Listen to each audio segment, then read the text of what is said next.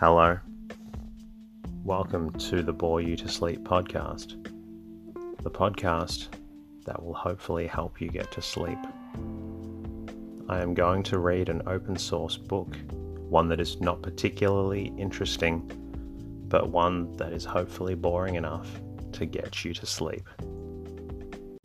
Tonight's reading comes from Henry James at Work, written by Theodora Bonsequet and published in 1920. This story looks at the famed author, Henry James. My name is Teddy, and I aim to help people everywhere get a good night's rest. Sleep is so important, and my mission is to help you get the rest that you need. The podcast is designed to play in the background while you slowly fall asleep. Thank you to everybody who took the time to leave a review during the week. Your ongoing support is greatly appreciated. Thank you to Mercy Scott for your congratulatory message regarding our new baby. It was greatly appreciated. Thank you to Twitter users Jade Johnson and C. Will for recommending the podcast. I'm glad the podcast has been helping out. I'd also like to send a belated thank you to everyone who has kindly left me a review on Audible. I've only just recently seen these and appreciate that you took the time to send your thanks. Finally, I'd like to send a thank you to all patrons and sponsors who support the show financially with a monthly contribution. Whether it's $2 or $5, your support allows me to bring out more episodes to help those who need them.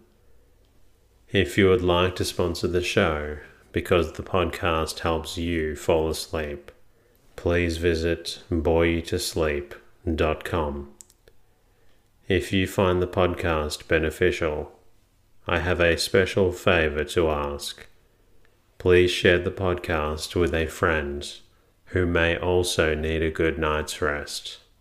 And of course, it would be amazing if you could leave a review and comment in iTunes or leave a rating in Spotify. And if you're not already, please be sure to subscribe to the show. You can find me at boreyoutosleep.com or on Instagram at boreyoutosleep. In the meantime, lie back, relax, and enjoy the readings. Henry James at Work by Theodora Bonsequet. I knew nothing of Henry James beyond the revelation of his novels and tales before the summer of 1907. Then, as I sat in a top-floor office near Whitehall, one August morning, compiling a very full index to the report of the Royal Commission on Coast Erosion, my ears were struck by the astonishing sound of passages from the ambassadors being dictated to a young typist. Neglecting my blue book, I turned round to watch the operator ticking off sentences which seemed to be at least as much of a surprise to her as they were to me. When my bewilderment had broken into a question, I learnt that Henry James was on the point of coming back from Italy, that he had asked to be provided with an amanuensis, and that the lady at the typewriter was making acquaintance with his style. Without any hopeful design of supplanting her, I lodged an immediate petition that I might be allowed the next opportunity of filling the post, supposing she should never ever abandon it. I was told, to my amazement, that I need not wait. The established candidate was not enthusiastic about the prospect before her, was even genuinely relieved to look in another direction. If I set about practicing typewriting on a Remington machine at once, I could be interviewed by Henry James as soon as he arrived in London. Within an hour, I had begun work on the typewriter, and by the time he was ready to interview me, I could tap out paragraphs of the ambassadors at quite a fair speed. He asked no questions at that interview about my speed on a typewriter, or about anything else. The friend to whom he had applied for an amanuensis had told him that I was sufficiently the right young woman for his purpose, and he relied on her word. He had, at best, little hope of any young woman beyond docility. We sat in armchairs on either side of a fireless grate, while we observed each other. I suppose he found me harmless, and I know that I found him overwhelming. He was much more massive than I had expected, much broader and stouter and stronger. I remembered that someone had told me he used to be taken for a sea captain when he wore a beard, but it was clear now, with the beard shaved away, he would hardly have passed for, say, an admiral, in spite of the keen grey eyes set in a face burned to a colourable seafaring brown by the Italian sun. No successful naval officer could have afforded to keep that sensitive, mobile mouth. After the interview, I wondered what kind of impression one might have gained from a chance encounter in some such observation cell as a railway carriage. Would it have been possible to fit him confidently into any single category?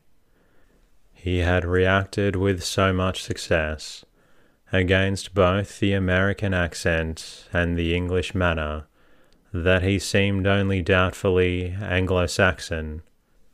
He might perhaps have been some species of disguised cardinal, or even a Roman nobleman amusing himself by playing the part of a Sussex squire.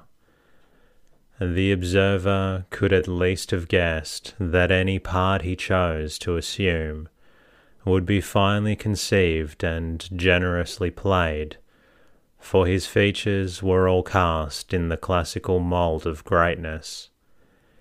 He might very well have been a merciful Caesar or a benevolent Napoleon, and a painter who worked at his portrait a year or two later was excusably reminded of so many illustrious makers of history that he declared it to be a hard task to isolate the individual character of the model.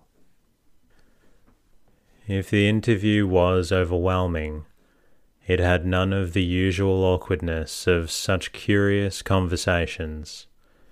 Instead of critical angles and disconcerting silences, there were only benign curves and ample reassurances. There was encouraging gaiety in an expense of bright check waistcoat. He invited me to ask any questions I liked, but I had none to ask. I wanted nothing but to be allowed to go to Rye and work his typewriter. He was prepared, however, with his statements, and at once I was seated opposite to him. The strong, slow stream of his deliberate speech played over me without ceasing. He had it on his mind to tell me the conditions of life and labour at Rye, and he unburdened himself fully, with numberless amplifications and qualifications, but without taking any real break. It would be a dull business, he warned me, and I should probably find Rye a dull place.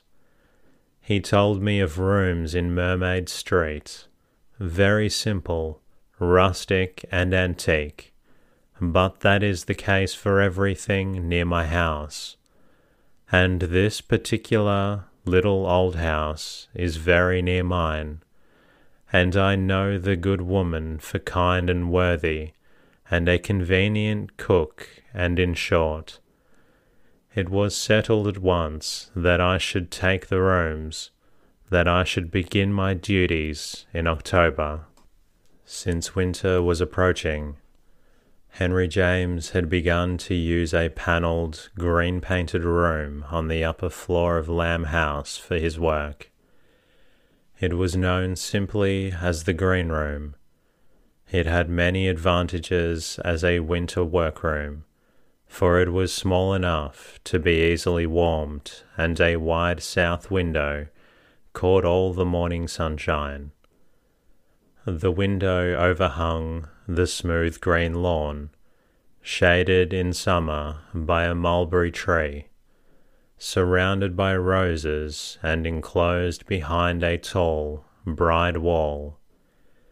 It never failed to give the owner pleasure to look out of this window at his charming English garden, where he could watch his English gardener digging the flower beds, or mowing the lawn, or sweeping up fallen leaves. There was another window for the afternoon sun, looking towards Winchelsea, and doubly glazed against the force of the westerly gales. 3 high bookcases, 2 big writing desks, and an easy chair filled most of the space in the green room, but left enough dear floor for a restricted amount of the pacing exercise that was indispensable to literary composition. On summer days, Henry James liked better to work in the large garden room, which gave him a longer stretch for perambulation and a window overlooking the cobbled street that curved up the hill past his door. He liked to be able to relieve the tension of a difficult sentence by a glance down the street. He enjoyed hailing a passing friend, or watching a motor car pant up the sharp little slope. The sight of one of these vehicles could be counted on to draw from him a vigorous outburst of amazement, admiration, or horror for the complications of an age that produced such efficient monsters for gobbling protective distance.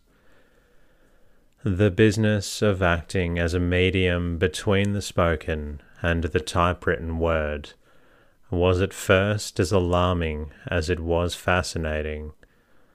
The most handsome and expensive typewriters exercise as vicious an influence as any other over the spelling of the operator, and the new pattern of a Remington machine which I found installed offered a few additional problems.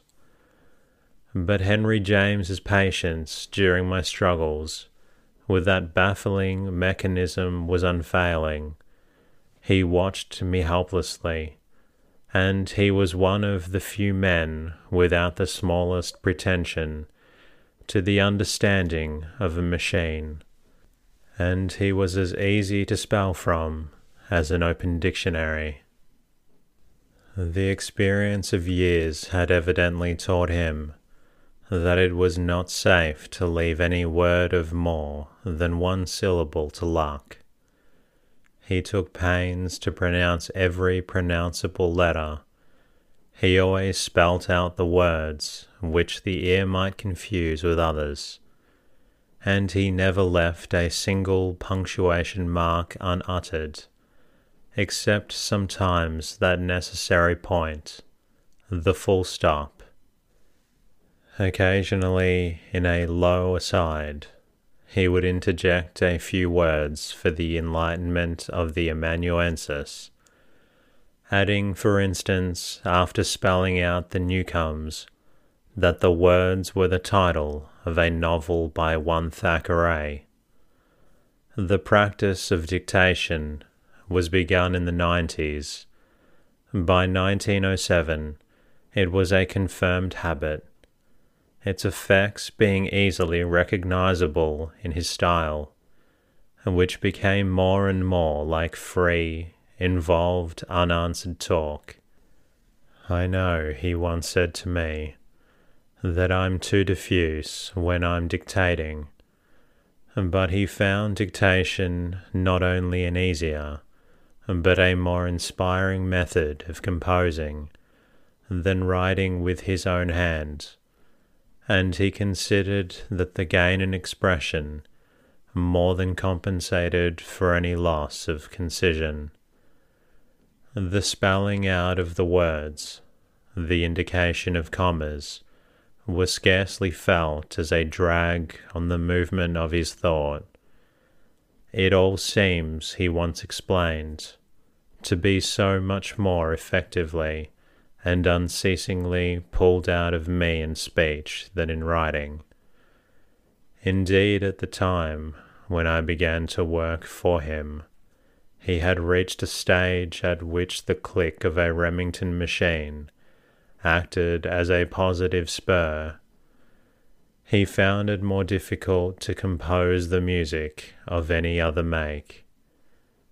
During a fortnight, when the Remington was out of order, he dictated to an Oliver typewriter with evident discomfort, and he found it almost impossibly disconcerting to speak to something that made no responsive sound at all. Once or twice, when he was ill and in bed, I took down a note or two by hand, but as a rule he liked to have the typewriter moved into his bedroom for even the shortest letters. Yet there were to the end certain kinds of work which he was obliged to do with a pen.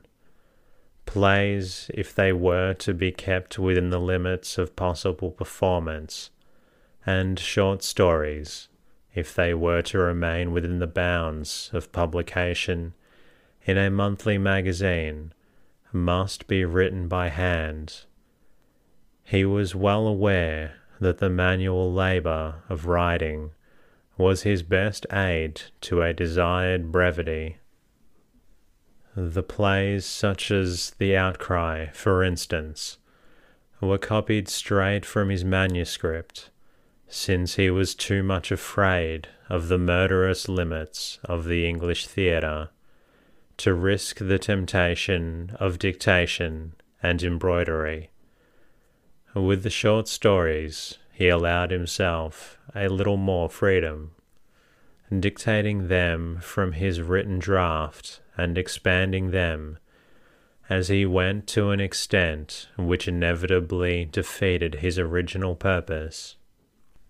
It almost literally, true to say of the sheaf of tales, collected in the finer grain that they were all written in response to a single request for a short story for Harper's Monthly magazine. The length was to be about 5,000 words, and each promising idea was cultivated in the optimistic belief that it would produce a flower too frail and small to demand any exhaustive treatment.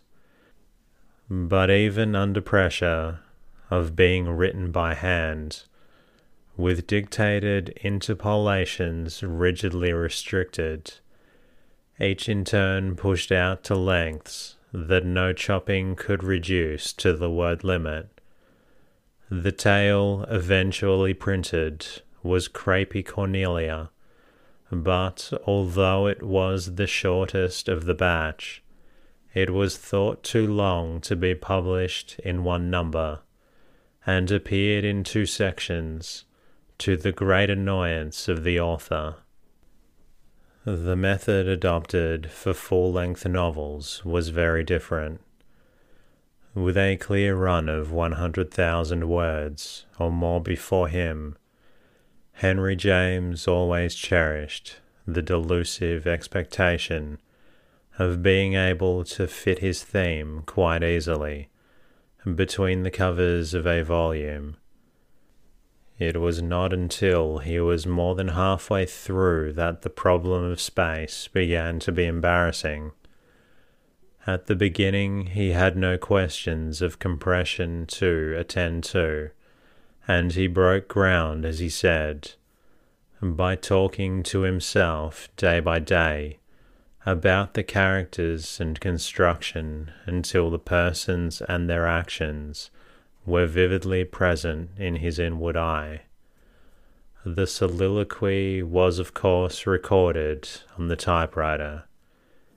He had from far back tended to dramatize all material that life gave him, and he more and more prefigured his novels at staged performances, arranged in acts and scenes, with the characters making their observed entrances and exits. These scenes he worked out until he felt himself so thoroughly possessed of the action that he could begin on the dictation of the book itself, a process which has been incorrectly described by one critic as redictation from a rough draft. It was nothing of the kind. Owners of the volumes containing the Ivory Tower or the Sense of the Past have only to turn to the notes printed at the end to see that the scenario dictated in advance contains practically none of the phrases used in the final work. The two sets of notes are a different and much more interesting literary record than a mere draft. They are the framework set up for imagination to clothe with the spun web of life. But they are not bare framework. They are elaborate and abundant. They are the kind of exercise described in The Death of a Lion as a great gossiping, eloquent letter, the overflow into talk of an artist's amorous design. But the design was thus mapped out with the clear understanding that at a later stage and at closer quarters, the subject might grow away from the plan.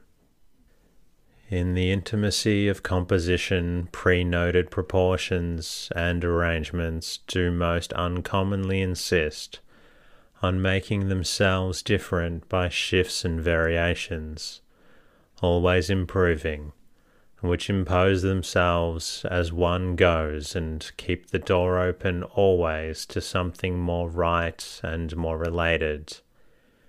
It is subject to that constant possibility all the while that one does pre-note and tentatively sketch.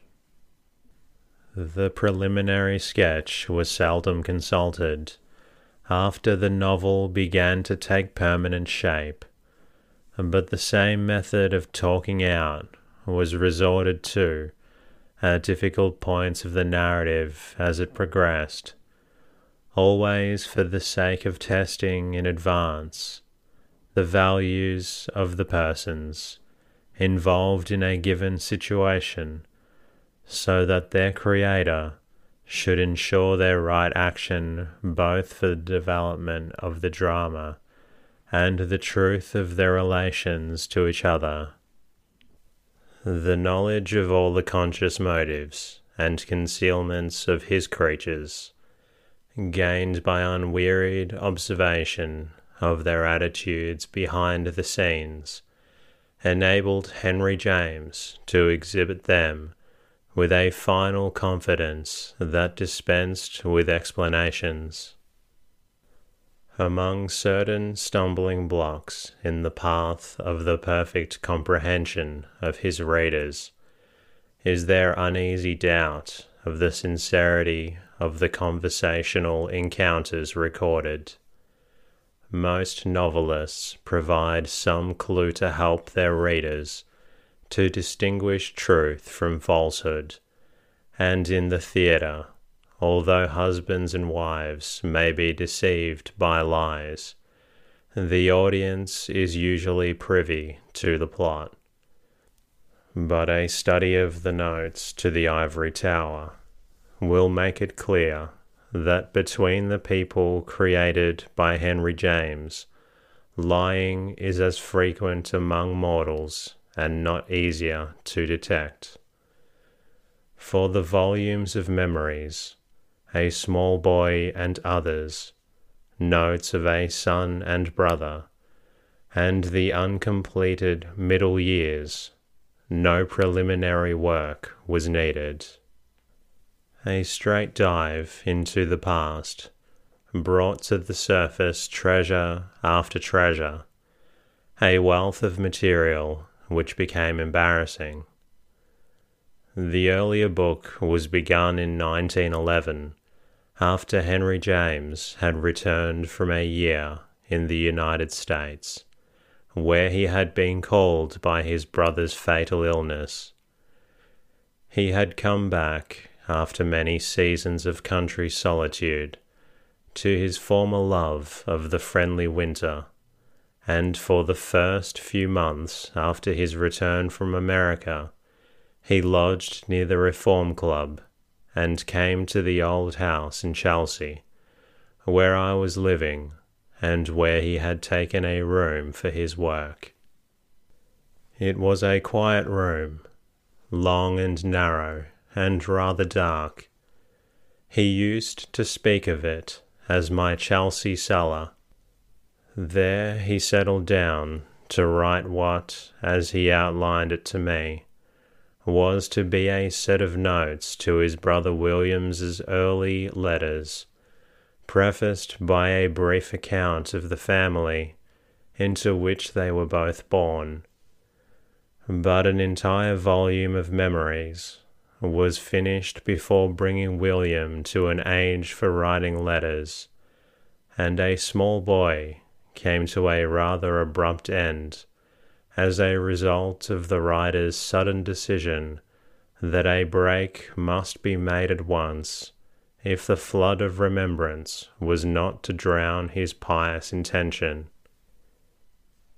It was extraordinarily easy for him to recover the past. He had always been sensitive to impressions, and his mind was stored with records of exposure. All he had to do was to render his sense of those records as adequately as he could. Each morning, after reading over the pages written the day before, he would settle down in a chair for an hour or so of conscious effort. Then, lifted on rising tide of inspiration, he would get up and pace up and down the room, sounding out the periods in tones of resonant assurance. At such times, he was beyond reach of irrelevant sounds or sights.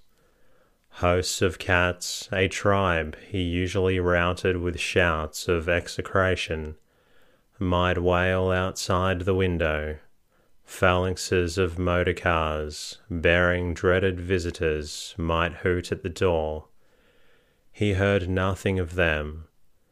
The only thing that could arrest his progress was the escape of the word he wanted to use.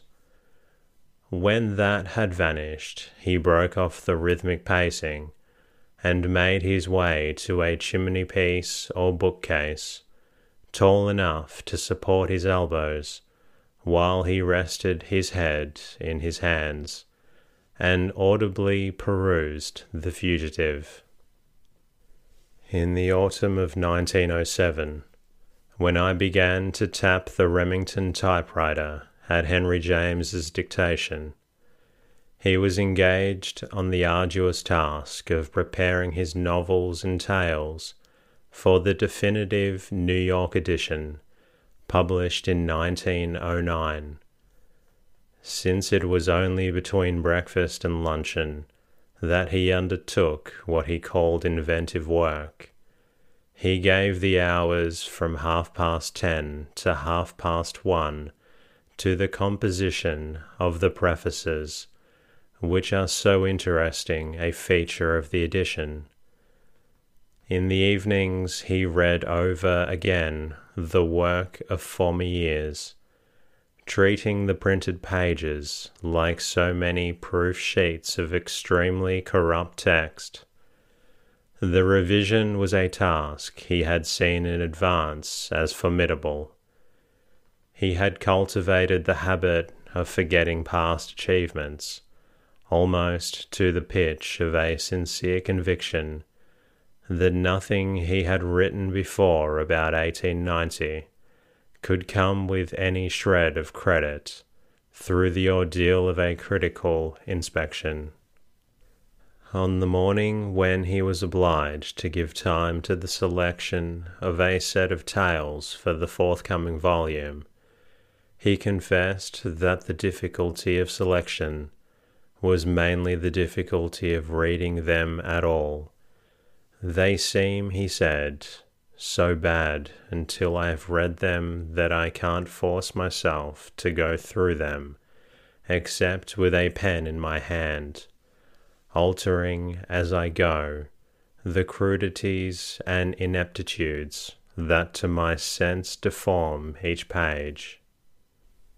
Unfamiliarity and adverse prejudice are rare advantages for a writer to bring to the task of choosing among his works. For Henry James, the prejudice might give way to half-reluctant appreciation as the unfamiliarity passed into recognition, but it must be clear to every reader of the prefaces that he never lost the sense of being paternally responsible for two distinct families. For the earlier brood, acknowledged fruit of his alliance with romance, he claimed indulgence on the ground of their youthful spontaneity, their confident assurance, their rather touching good faith. One catches echoes of a plea that these elderly youngsters may not be too closely compared to their inevitable disadvantage with the richly endowed, the carefully bred, the highly civilized and sensitized children of his second marriage, contracted with that wealthy bride, experience. Attentive readers of the novels may perhaps find the distinction between the two groups less remarkable than it seemed to their writer. They may even wonder whether the second marriage was not rather a silver wedding, with the old romantic mistress cleverly disguised as a woman of the world. The different note was possibly due more to the substitution of dictation for pen and ink than to any profound change of heart. But whatever the reason, their author certainly found it necessary to spend a good deal of time working on the earlier tales before he considered them fit for appearance in the company of those composed later. Some members of the Alder family he entirely cast off, not counting them worth the expense of completely new clothes. Others he left in their place, more from a necessary, though deprecated, respect for the declared taste of the reading public, than because he loved them for their own sake. It would, for instance, have been difficult to exclude Daisy Miller from any representative collection of his work. Yet the popularity of the tale had become almost a grievance. To be acclaimed as the author of Daisy Miller by persons blandly unconscious of the wings of the dove or the golden bowl was a reason among many for Henry James's despair of intelligent comprehension. Confronted repeatedly with Daisy, he felt himself rather in the position of some grand dame who, with a jewel case of sparkling diamonds, is constrained by her admirers always to appear in the simple string of moonstones worn at her first dance. And that concludes tonight's readings. I hope you enjoyed listening to that, and I hope it helped you fall asleep. You're always welcome to listen to another episode whenever you like. In the meantime, I'll be working on bringing you a new episode very soon. Good night.